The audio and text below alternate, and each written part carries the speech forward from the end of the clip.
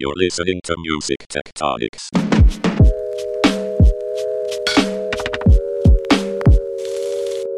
Welcome back to Music Tectonics, where we go beneath the surface of music and tech. I'm your host, Dimitri Vitsa. I'm also the CEO and founder of Rock, Paper, Scissors, a PR firm that specializes in music tech. And when we go around the country meeting different music tech companies, we end up at a lot of really cool, innovative conferences and meetups. And there's one guy that I just kept running into, and he was one of the only consumer electronics guy that I see at all the innovative and cool music tech events. And we've got him on the show today.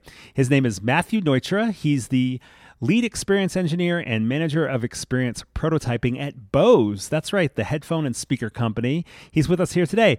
Matthew, how are you doing today? Excellent, Dimitri. Thank you for having me. Yeah, it's so cool because we've run into each other at places like Capital Royale and South by Southwest and Music Tectonics, and we've had some cool, quick conversations. But one of the fun things about the Music Tectonics podcast is I get to steal you for like a good solid half hour or so and have like a deep dive. And so I'm excited to finally have that chat with you. Yeah, Music Tectonics was awesome. I really had a great time at that event and met some really cool people. And I know we talked in the virtual universe for a little bit, but I'm glad to be able to talk to you one-on-one for a little bit. Awesome. Well, thanks for the props and likewise. So let's just jump right into it. This is kind of fun because I've never really had anyone that has your type of role on the podcast. So what does this mean, this lead experience engineer, experience prototyping? What exactly do you do at Bose? So I got to write that job description some years ago. I had a boss hand me a blank piece of paper and say, I don't understand what you do anymore. Can you please write it down so we can make that your job? So essentially, in 2009, I co-founded a group called the Demonstration Engineering Group at Bose. And our function is to manage all of the technology that creates our user experiences at retail, whether that be in a Bose store, in our theater room, or whether that be at Best Buy or Saturn or some other retailer where you press a button and you get a demo. So my team works with external vendors to manage the technology and software that makes that experience possible, reliable, and pleasing to the customer. Got it. Well, why do I keep seeing you at these music industry events? Well, I do a lot of advanced development work and some business development work. And so I'm always scouring the earth for new technologies and new ways to experience music. We were at Capital Royale because we were invited by the team at Capitol Records to present some of our audio sunglasses and some of the technologies we were working on at the time. And then at Music Tectonics, I was there because one of our consultants and good friend of ours invited me to come, and I was happy to reconnect with you. And so I go to these events to scour the earth to see what people are doing to deliver musical experiences to other people. And Bose, as a company, is dedicated to the delivering of experiences through our products. And so that's why I'm always at these events, because I'm looking for new ways to connect our products to other technologies and to content. Awesome. I noticed on your LinkedIn bio, you're referred to as doing Imagineering, which I think is a pretty cool a way to think about it.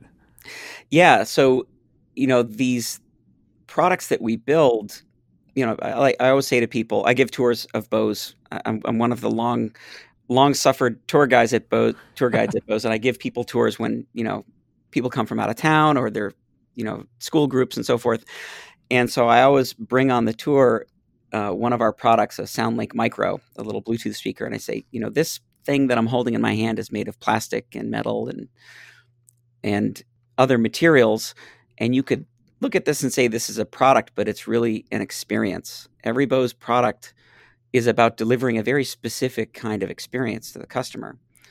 And yes, it's made up of materials, but it's engineered to deliver this experience. And so that's kind of my focus at Bose and in life, is to figure out how to bring experiences to other people through media, through technology, through architecture, through all these different things. And so that's sort of how I view that role. And it's a synthesis of the physical and the digital. And that's why I also kind of refer to it as sort of an Imagineering job, because you have to bring all these things together to package it up in a way that can be delivered reliably to people as an experience. Man, I love it. I didn't know that you were doing tours of Bose, and this is like our podcast version of a tour of Bose. And so this will be fun. So from the outside, Matt, it appeared that Bose became a household name when the company started selling high-quality shelf speakers, which coincided with the shift to digital music. And then again, when everyone was flying on airplanes for business, they were all wearing these silver Bose noise canceling headphones. I mean, maybe this is just my experience and where it started to resonate as like a household name brand. And now Bose offers this wide variety of products and form factors. Catch us up on since we're on the tour, what new products Bose has released over the last few years for anyone who maybe they've been stuck at home during the pandemic or maybe they just haven't caught everything that you guys have been up to. Yeah. Well, as the mechanism for delivering audio experiences changes over time, so does the form factor. And when I started at Bose in 2001, our biggest division was our loudspeaker division. We had the 901 speaker, we had our bookshelf speakers, the 301 and the 501.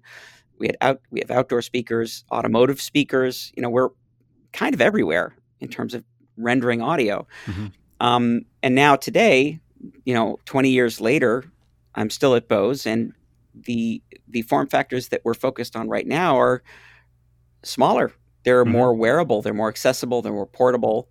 We're still in automotive systems. We're still in restaurants and stadiums, and we're still in our professional systems for live musicians. But sort of the consumer electronics side of the brand has migrated from these big stereo speakers of the late 90s, early 2000s to then surround sound systems, then to sound bars, then to Wi-Fi speakers. And today, we have all these things, but we also have these wearables. The noise canceling headphones have evolved, and I don't think a lot of people know this, but Dr. Bose invented the noise canceling headphone. And the story behind it is fascinating because he was on a flight back from Zurich to Boston with his wife at the time. And they were excited to be on this flight because prior to this flight, all of the other audio delivered on the flight was through these pneumatic tubes. So if you're old enough to remember, airplanes had these basically plastic tubes that would be snaked around through the plane, and then you would plug, these air tubes into the side of your seat, and there would be little foam covered air tubes that would go in your ear. And there'd be a speaker in the front of the plane that would blast the audio through these air tubes, and you would have this really weird, tinny kind of through a toilet paper roll kind of experience with music or whatever was playing on the plane. It was kind of a bad experience. But on that flight, Swiss Air was trying out new Walkman-style headphones, these very, lightweight, foam-padded earphones that you would get with a Sony Walkman. And so Dr. Bose was very excited to try this higher fidelity experience. And so he got on the flight, put on the headphones. And when the flight took off, he couldn't hear anything. All he could hear was the noise of the airplane. And so he was so disappointed. So he turned up the volume and it was distorted. And so he basically unplugged the headphones and spent the rest of the flight from Zurich to Boston working out the math for noise canceling in an airplane. Wow. And by the time he landed, most of that work was done. Wow. And from 1978 to 1984-ish, there was a research project at Bose focused on building noise-canceling headphones. And prototypes were built, and they were functional. And the electronics package was probably about the size of an ammo case. So, 3 inches by 8 inches by 6 inches, connected to a pair of headphones with, sort of gel cushions and, all of the aspects of this experience were built into this prototype, and it was a functional prototype of a noise-canceling headphone. And around that time, Dan Gager, one of the engineers on the product, was reading, I think in National Geographic or some other magazine, and he read about this proposed flight around the globe, a single one-way flight around the globe by a guy named Dick Rattan. And in the article, they mentioned that the pilot and co-pilot were estimated to lose about 30% of their hearing during the course of the flight. Wow. because they needed to hear each other, so they couldn't plug their ears, but they were also going to be exposed to the endless noise of this 19-hour flight, and they were going to lose a lot of their hearing. And so, having just finished this prototype of a noise canceling headphone, he attempted to get in touch with Dick Rattan and his team down in Florida, I think it was, and finally got in touch with them. And they weren't super interested in it, but they eventually agreed to have a visit from the Bose team. So they went down there and they brought up this prototype in a Cessna for a test flight. And by the time they landed, Dick Rattan said to Dan and the Bose team, "This is mission critical, but it's too heavy." And so they ended up reducing the size of the electronics package by 50% because every ounce on that flight made a difference. They actually had to reduce the antenna, the length of the antenna on the plane, by 3 inches so that the wind drag wouldn't affect the fuel consumption. They were barely going to make it with the fuel consumption. And so they ended up doing this whole thing, building prototypes that met the weight requirement, and Dick Rattan and his co-pilot flew around the world with the world's first noise-canceling headphone, and they lost none of their hearing. And so that's a little sidebar. Yeah, that is so cool on the innovation there. And so, again, there's engineering involved here, but the experience is taking away this noise in the cockpit of an airplane. So imagine Dr. Bose on this flight, not thinking about how can I engineer a new widget, but asking the question, how do I solve this human problem that I'm experiencing right now? And that's the at the heart of everything we do at Bose with our products. So the products have migrated to these portable products. And so that same noise canceling headphone, we just released a noise canceling earbud, which instead of having an ammo case full of electronics, the electronics fit in your ear. Right.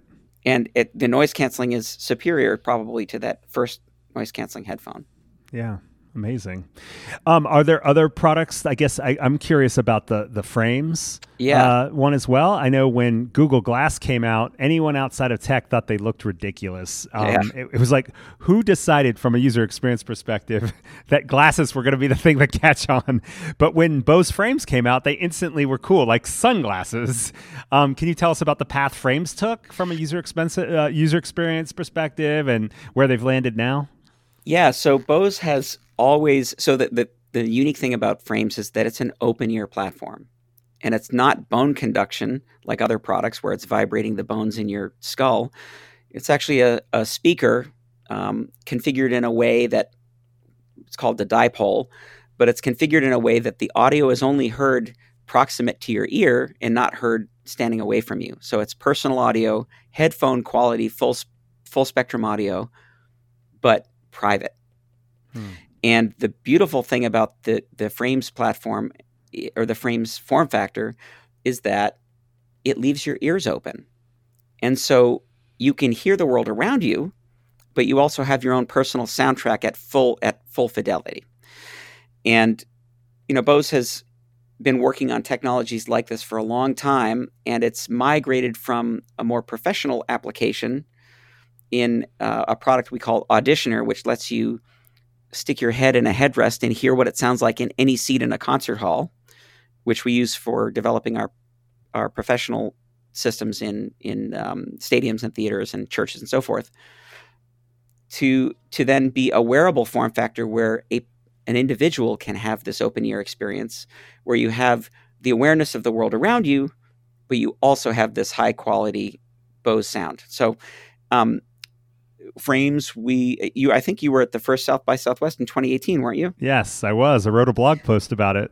Right. And so the interesting thing that we did, normally Bose would develop a product and massage it into its perfect experiential form and then release it to the world. And we did something very different and uncharacteristic, I think, at South by in 2018, which was to bring 30 3D printed prototypes of these glasses to South by Southwest for the purpose of seeing if it resonated with people.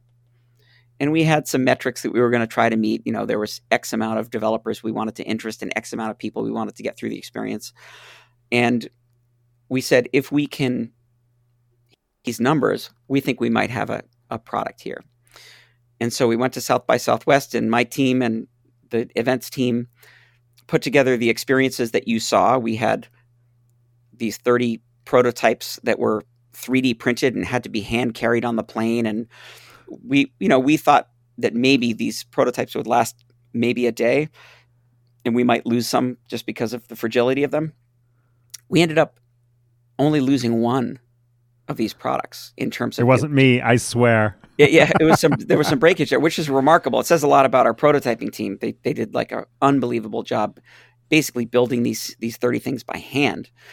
And we had about 3,000 people put these things on and experience them, and they were blown away. I mean, we work on this stuff, so we're kind of jaded, and we're like, oh yeah, we'll see if people like them. People were floored. I mean, I think you remember that experience. It was a remarkable theatrical experience, but the products, the moment where what we would do is we would play the music before we handed the product to the person. And so they couldn't hear it until they put it on their face. And it was like magic. And every single person had the same reaction. It was so much fun to give that demo because every single person was absolutely stunned. They had the trout look. At Bose, we call it the trout look, where people get this wow experience and they can't believe what they're experiencing. And that's how you know you have a good product, when the experience is driving the human reaction.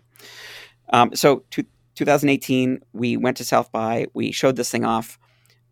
It performed way beyond our expectations. And essentially 10 months later, we were rolling this thing off the production line and it was for sale. And along with that, we developed a software development kit for, because there are sensors inside of these glasses and now inside of our headphones also that tracks your head motion. So what can you do with that? You can use your head as a user interface. So with the Bose frames, you can actually press the button underneath the frame and look to your right to raise the volume or look to your left to lower the volume. And so your body becomes the user interface. Great experience. From a music point of view and from an audio point of view, because we can track your head motion, we can also create audio augmented reality. So you can have audio sticky in the world around you, and when you look to the left, the audio stays in place. Now, that capability is not lit up in the product today in the way that it was when we were running this software development program. That's not to say that it's not a valuable experience. It's just, when we build these experiences into the products, we test them out.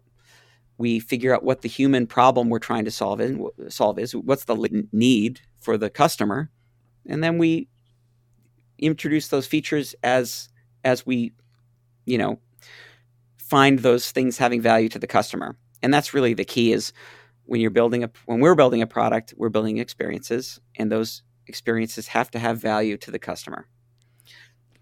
So that the thing you described with turning the head, I was understanding that those types of things are not currently active in the frames. That's correct. Yeah, right. So that's something that could be implemented down the road. Yeah, and everybody takes their time in implementing these things because you don't want to burden the product team and burden the product with features that are not needed. But in recent times with COVID, look what Apple's done with their AirPods Pro. They flipped the switch on those products, and they have head tracking in them too. And so they're doing spatial audio in a very basic way, which is validating a lot of the work that Bose and other companies have done to explore this idea.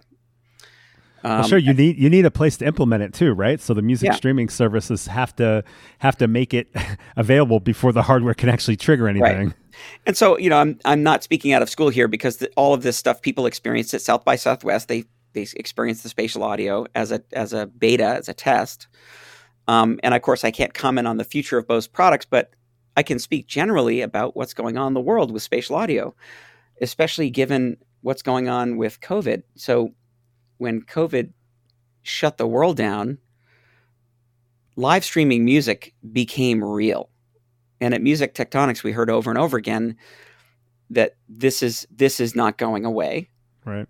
And more importantly, the problems that we think we're trying to solve are not necessarily technical problems. There are licensing problems. There's music industry workflow problems. Those are the things that are really interesting to me, because that says a lot about where the industry is going, not just for Bose, but for everybody. And as a lover of music and a lover of live experiences and being, sort of locked up at home like everybody else, it's really encouraging to see that all the right things are happening in the industry in general to support better spatial audio, potentially head-tracked audio, and immersive experiences that can bring live music to people who may not be able to experience it either because of COVID, but even after COVID, because they don't live in an area where good music comes to, be live. Mm-hmm. So that's the stuff that is absolutely fascinating to me and what I'm always keeping an eye out for. Yeah, let's talk a little bit about that. I mean, it's funny, like you would hear the term wearables as a category, starting as early as 2013 when we started to see these glasses and the Pebble watch and things like that kind of splashing and making a big media splash. Not all of it got adopted right away, and other products came along to replace those that kind of carved the initial path. But where do you think we're going? I mean, so people don't even call it wearables anymore, right? They call them watches, they call them glasses, or like you guys call them audio sunglasses. So the category is almost like assumed now. It's not as special because it was not as new as a category, whereas any individual product might be special for the user. Yeah. Where do you think the wearable category, especially on maybe the frames or hearables, whatever you want to call it, where do you think that's going in 5 years, 10 years? I mean, you talked a little bit about spatial audio, but what do you see as being like the user experience in the future? Before we answer that question, we're going to take a quick break. I love meeting Music Tectonics listeners at our events, and I want to make more opportunities for you to meet and support each other, virtually at least. That's why we're launching Together Tuesdays, a virtual meetup in the Music Tectonics community app. Every Tuesday starting at 2 p.m. Eastern, that's 11 a.m. Pacific or 7 p.m. in the UK, I'll kick things off with a text post in the community forum, and I hope you'll join in the discussions whenever you can on Tuesdays. Post your questions and answer other members, and every month we will feature our favorites on this podcast. Look for the hashtag Together Tuesday and use it in your posts and comments to help us find your posts. If you're not a member yet, I'll tell you how to join the app at the end of this episode. Now back to the show. I think the user experience is going to be far more transparent than it is now. Right now, we walk around with these little rectangles in our hand and, they distract us from just about everything. And actually, it's great because we just announced recently a new wearable, open ear wearable that's called Bose Sport Open Earbuds. And it's basically a pair of earbuds that are open so that you don't have to wear Bose frames to get this open ear experience. You can actually wear these and wear your regular glasses. And so I see for us, these wearables, and especially the open ear wearables, are going to be a brand new category that we've kind of pioneered and really forced as a function here with frames first, but now with Bose Sport Open Earbuds, so that you have this social transparency. You mentioned Google Glass earlier, and I won't repeat the term that people use to describe people wearing Google Glass, but I think you know what I'm talking about. The design miss with Google Glass was the social acceptability. For a couple of reasons. One, it looked weird. And you could, the extreme version of that is like an Oculus Quest 2, which is a great product. Nobody's going to wear that out of the house for obvious reasons. But Bose frames, I wear all the time. I have prescription lenses in my Bose frames, and they're fantastic because no one looks at my face and says, there's a product on your face. It's like, if you wear contacts, people don't judge you. If you wear glasses, people don't judge you, because that's an acceptable accessory to wear. Mm-hmm. Yeah. And so I think what we're going to see is, coming back to your question of what's the future going to look like, we're going to see wearables that are fashionable. We're going to see wearables that are transparent visually and socially. And some of the new challenges that creates is sort of social accessibility problem. So if you're wearing headphones, it signals I'm not accessible. If you're wearing frames, it says you're accessible, but you may not be. You may be on a phone call, or you may be listening to music or a podcast or whatever. It's interesting because it sort of plays into something that I've been curious about, which is ambient technology. The idea Yes. that you don't have to hold anything. You're Right. interacting with the world, and the world is your behavior, your body temperature, your heart rate. Other things are triggering your experiences, not just telling you what your heart rate is, but actually like having Right. audio that responds to it. Yeah, companies like Weave are doing procedural music that, change pace based on your cadence or your heart rate. So you're going to see your body is the new user interface. How you move, how your involuntary parameters will change, the media that you're experiencing or the experiences that you're experiencing. Imagine being able to look across a busy street and see a friend and nod at them to connect with them with audio. Right. Or imagine, getting a phone call and nodding yes to answer it, or shaking your head no to decline it. And so these natural human gestures will become the user interface for good products.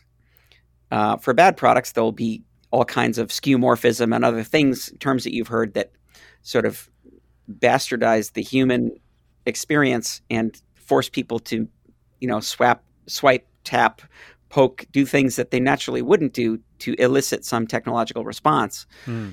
But I think that good products will honor the human experience, will honor social norms, and more importantly, will honor biological needs.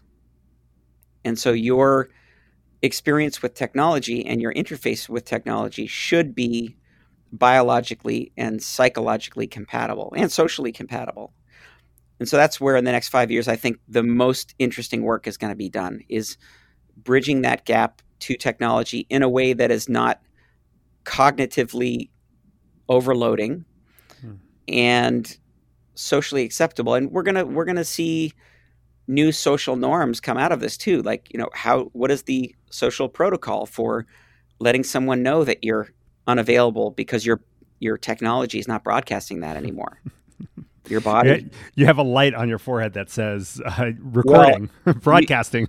You laugh, but I've seen many designs that are exactly like that. And so what will be the new fashion accessory? Like, think about clothing and the cues that clothing gives. A uniform gives a very specific cue to someone to say, I'm an authority figure. You can come to me for help. Or I'm wearing a reflective vest. I'm working. You can't bother me. The same is true with technology. Now, people haven't really thought through the UI implications of that yet. At least not many people have. I know people who are thinking about those things, and I'm certainly thinking about those things. But that's the really, really interesting place to think about. The technology will march on its own. Resolution for HMDs will get better, and augmented reality will become a thing, and Apple will release their, AR glasses. And audio is such an important part of that, and it's long been ignored. I remember 10 years ago being so frustrated reading every article about VR where it said, the resolution is this, and capability is this, and the MIPS, and the blah, blah, blah, all the tech stuff. And then at the end of every article for a good half of a decade, it would say, and now if someone can just figure out the audio. But now we are. I mean, this is the silver lining for COVID, is that people are thinking about the audio, because now, that the visual components have been matured enough that people can start thinking about what really matters. And the thing that's really interesting about audio with visuals is that audio is half the image. And the thing about audio-only experiences is that the theater of the mind is driven by this audio. And that's why I'm so excited about the stuff that we're doing and the stuff that other people in this space are doing. Apple validating that head-tracked spatial audio is a thing was a gift for me, because I can now work on this stuff in good conscience, knowing that Apple has validated that this is something of value to customers. Wow, that's really interesting, and I want to talk a little bit about that in just a second. In terms of, I mean, it's interesting to hear somebody like you say that having Apple validate that actually helps you.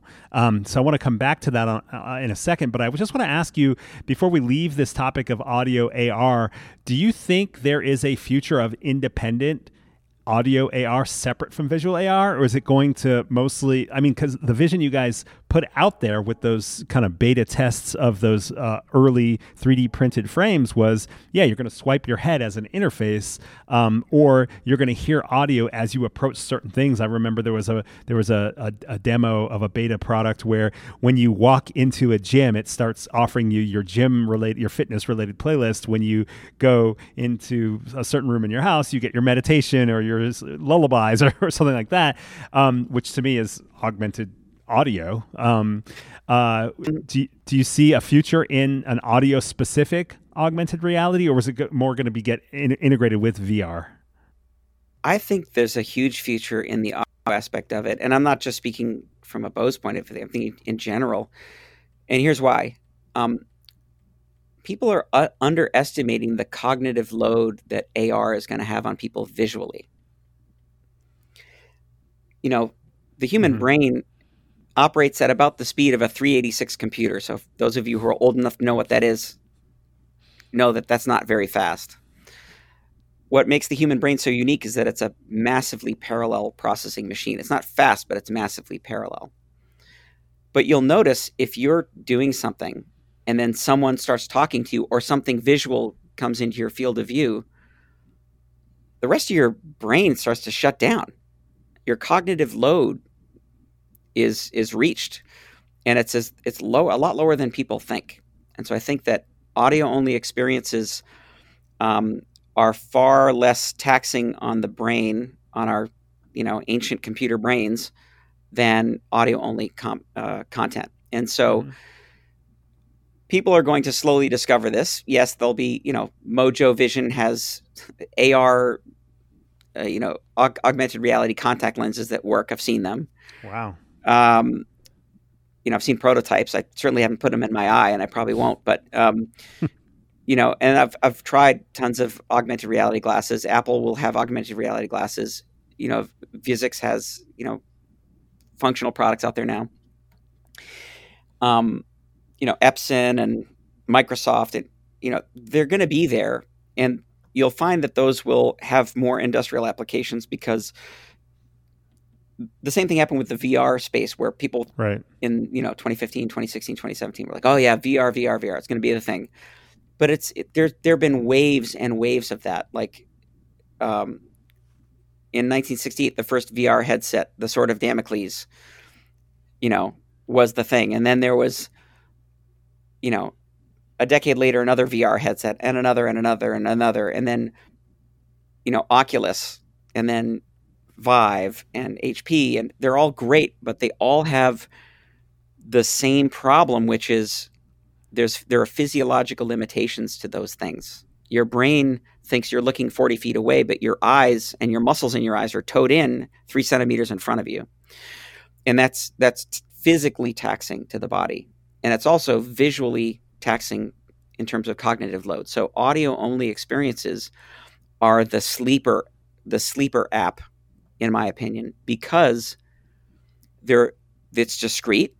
I can wear my Bose frames and walk around and have superpowers.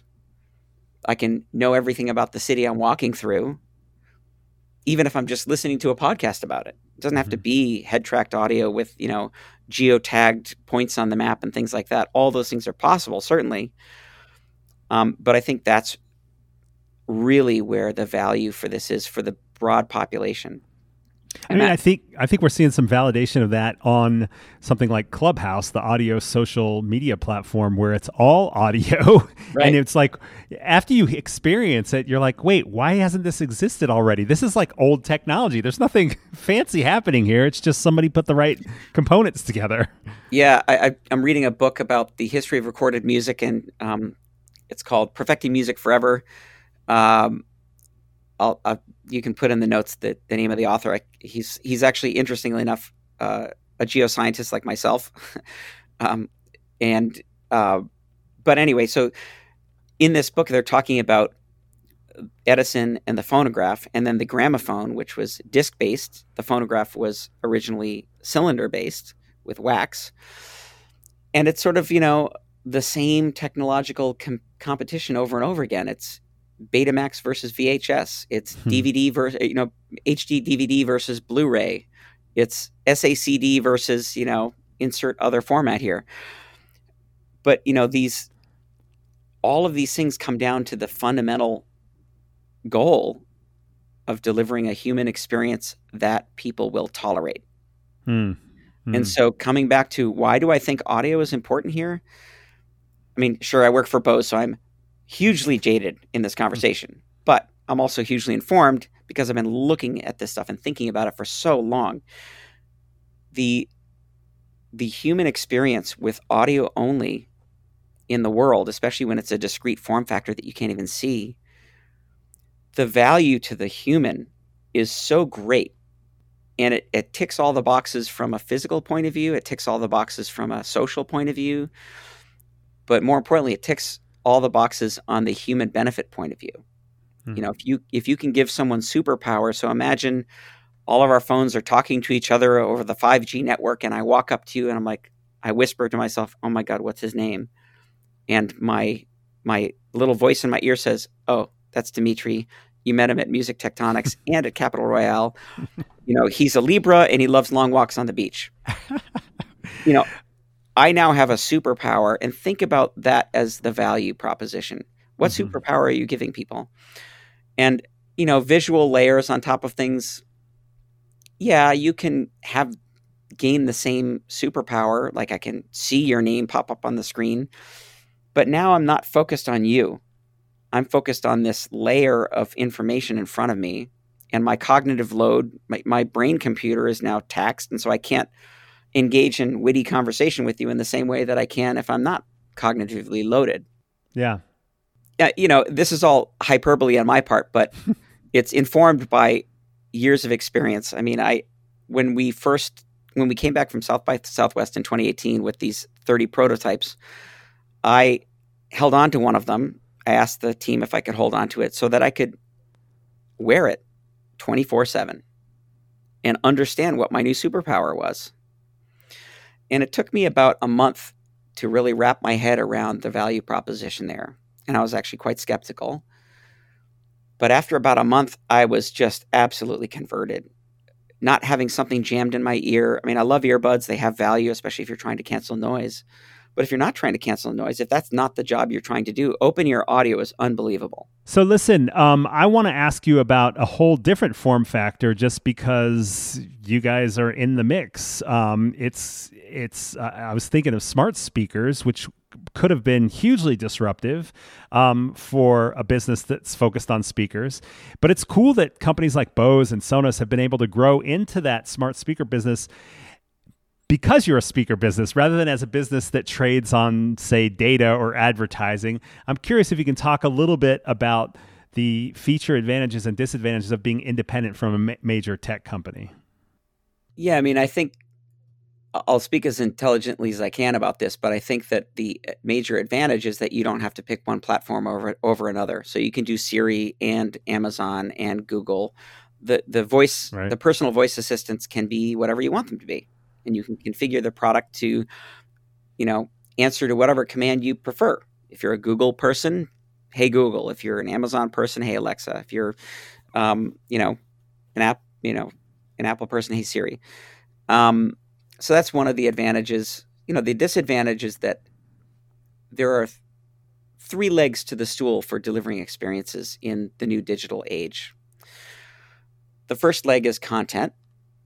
The second leg is pipeline, the distribution method. And the third leg is the rendering part, which is where Bose lives. We're the third leg of the stool for in your car, in your church, in your restaurant, in your home, in your, on your head and your ears, on my face in the case of my glasses. And so we kind of cover the first mile and the last mile in the hardware domain. We have all these amazing noise canceling microphones on our headphones, and we have the best audio rendering that money can buy, and it's accessible. And so we cover the hearing what you want to say. We hear you say, "Hey Siri," or whatever, and then we render the result back to you through the speaker, through the driver in the headphones or in the car or wherever. And so for smart speakers, if you think about companies like Apple and Google and Amazon, why are they building speakers? And the answer is, yes, they want to collect your data. In the case of Google, they want to advertise to you. In the case of Amazon, if they want to collect your data. In the case of Facebook, if they want to, harvest your opinions through data. But the reason they're making these speakers is so they can own all three legs of the stool. Apple is well positioned in this regard because they have iTunes Music, they have Apple Music, they have Apple TV, and they have now Apple Fitness, and you can bet they're going to have Apple AR experiences, so Apple Virtual, whatever they're going to call that. So they have the content, they have the delivery platform, and they make the hardware, not only the mobile device, but also the headphones and the speakers. And so they have the full tool chain, all three legs of the stool at their disposal to do whatever they want with it. Companies like Sonos and Apple partner with content providers. We have integration with Spotify, and we have integration with other streaming services. And so, the future is going to be determined by who has all three legs of those stools. And for those people who don't have all three legs of the stools, who are the partners that they choose to fill those other legs? And so as a Bose customer, I'm comfortable knowing that the reason Bose is selling me this product is to deliver the best audio experience possible and to have the best microphones so that you can hear what I want to hear. And so that, that's kind of where we fit in that landscape.